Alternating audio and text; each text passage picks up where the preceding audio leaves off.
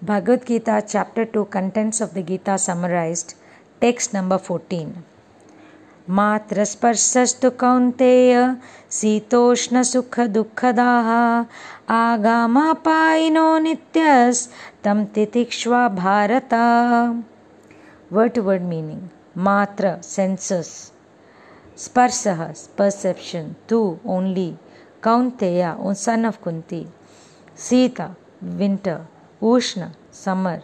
Sukha, happiness. Dukha, daha, giving pain.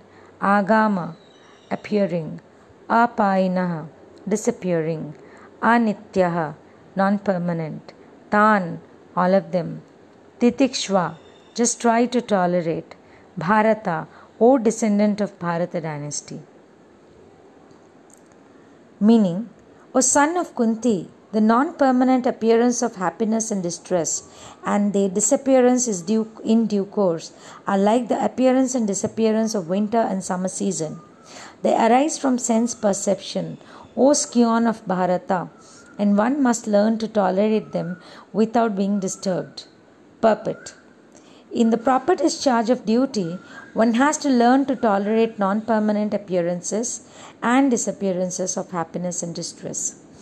According to Vedic injunction, one has to take his bath early in the morning,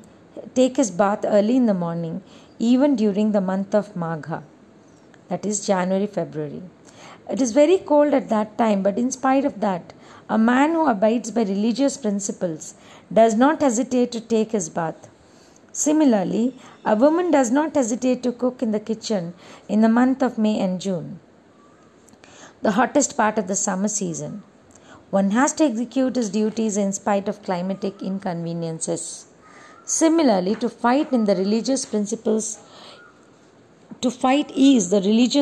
of Kshatriyas, and although one has to fight with some person, some friend or relative, one should not deviate from his prescribed duty.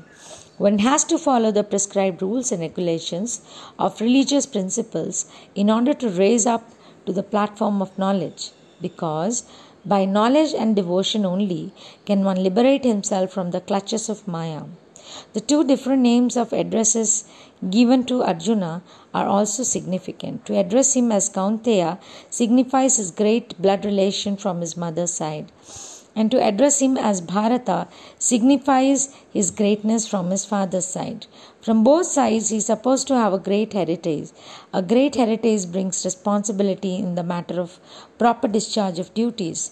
Therefore, he cannot avoid fighting. This ends text number 14, Bhagavad Gita, chapter 2. Hare Krishna.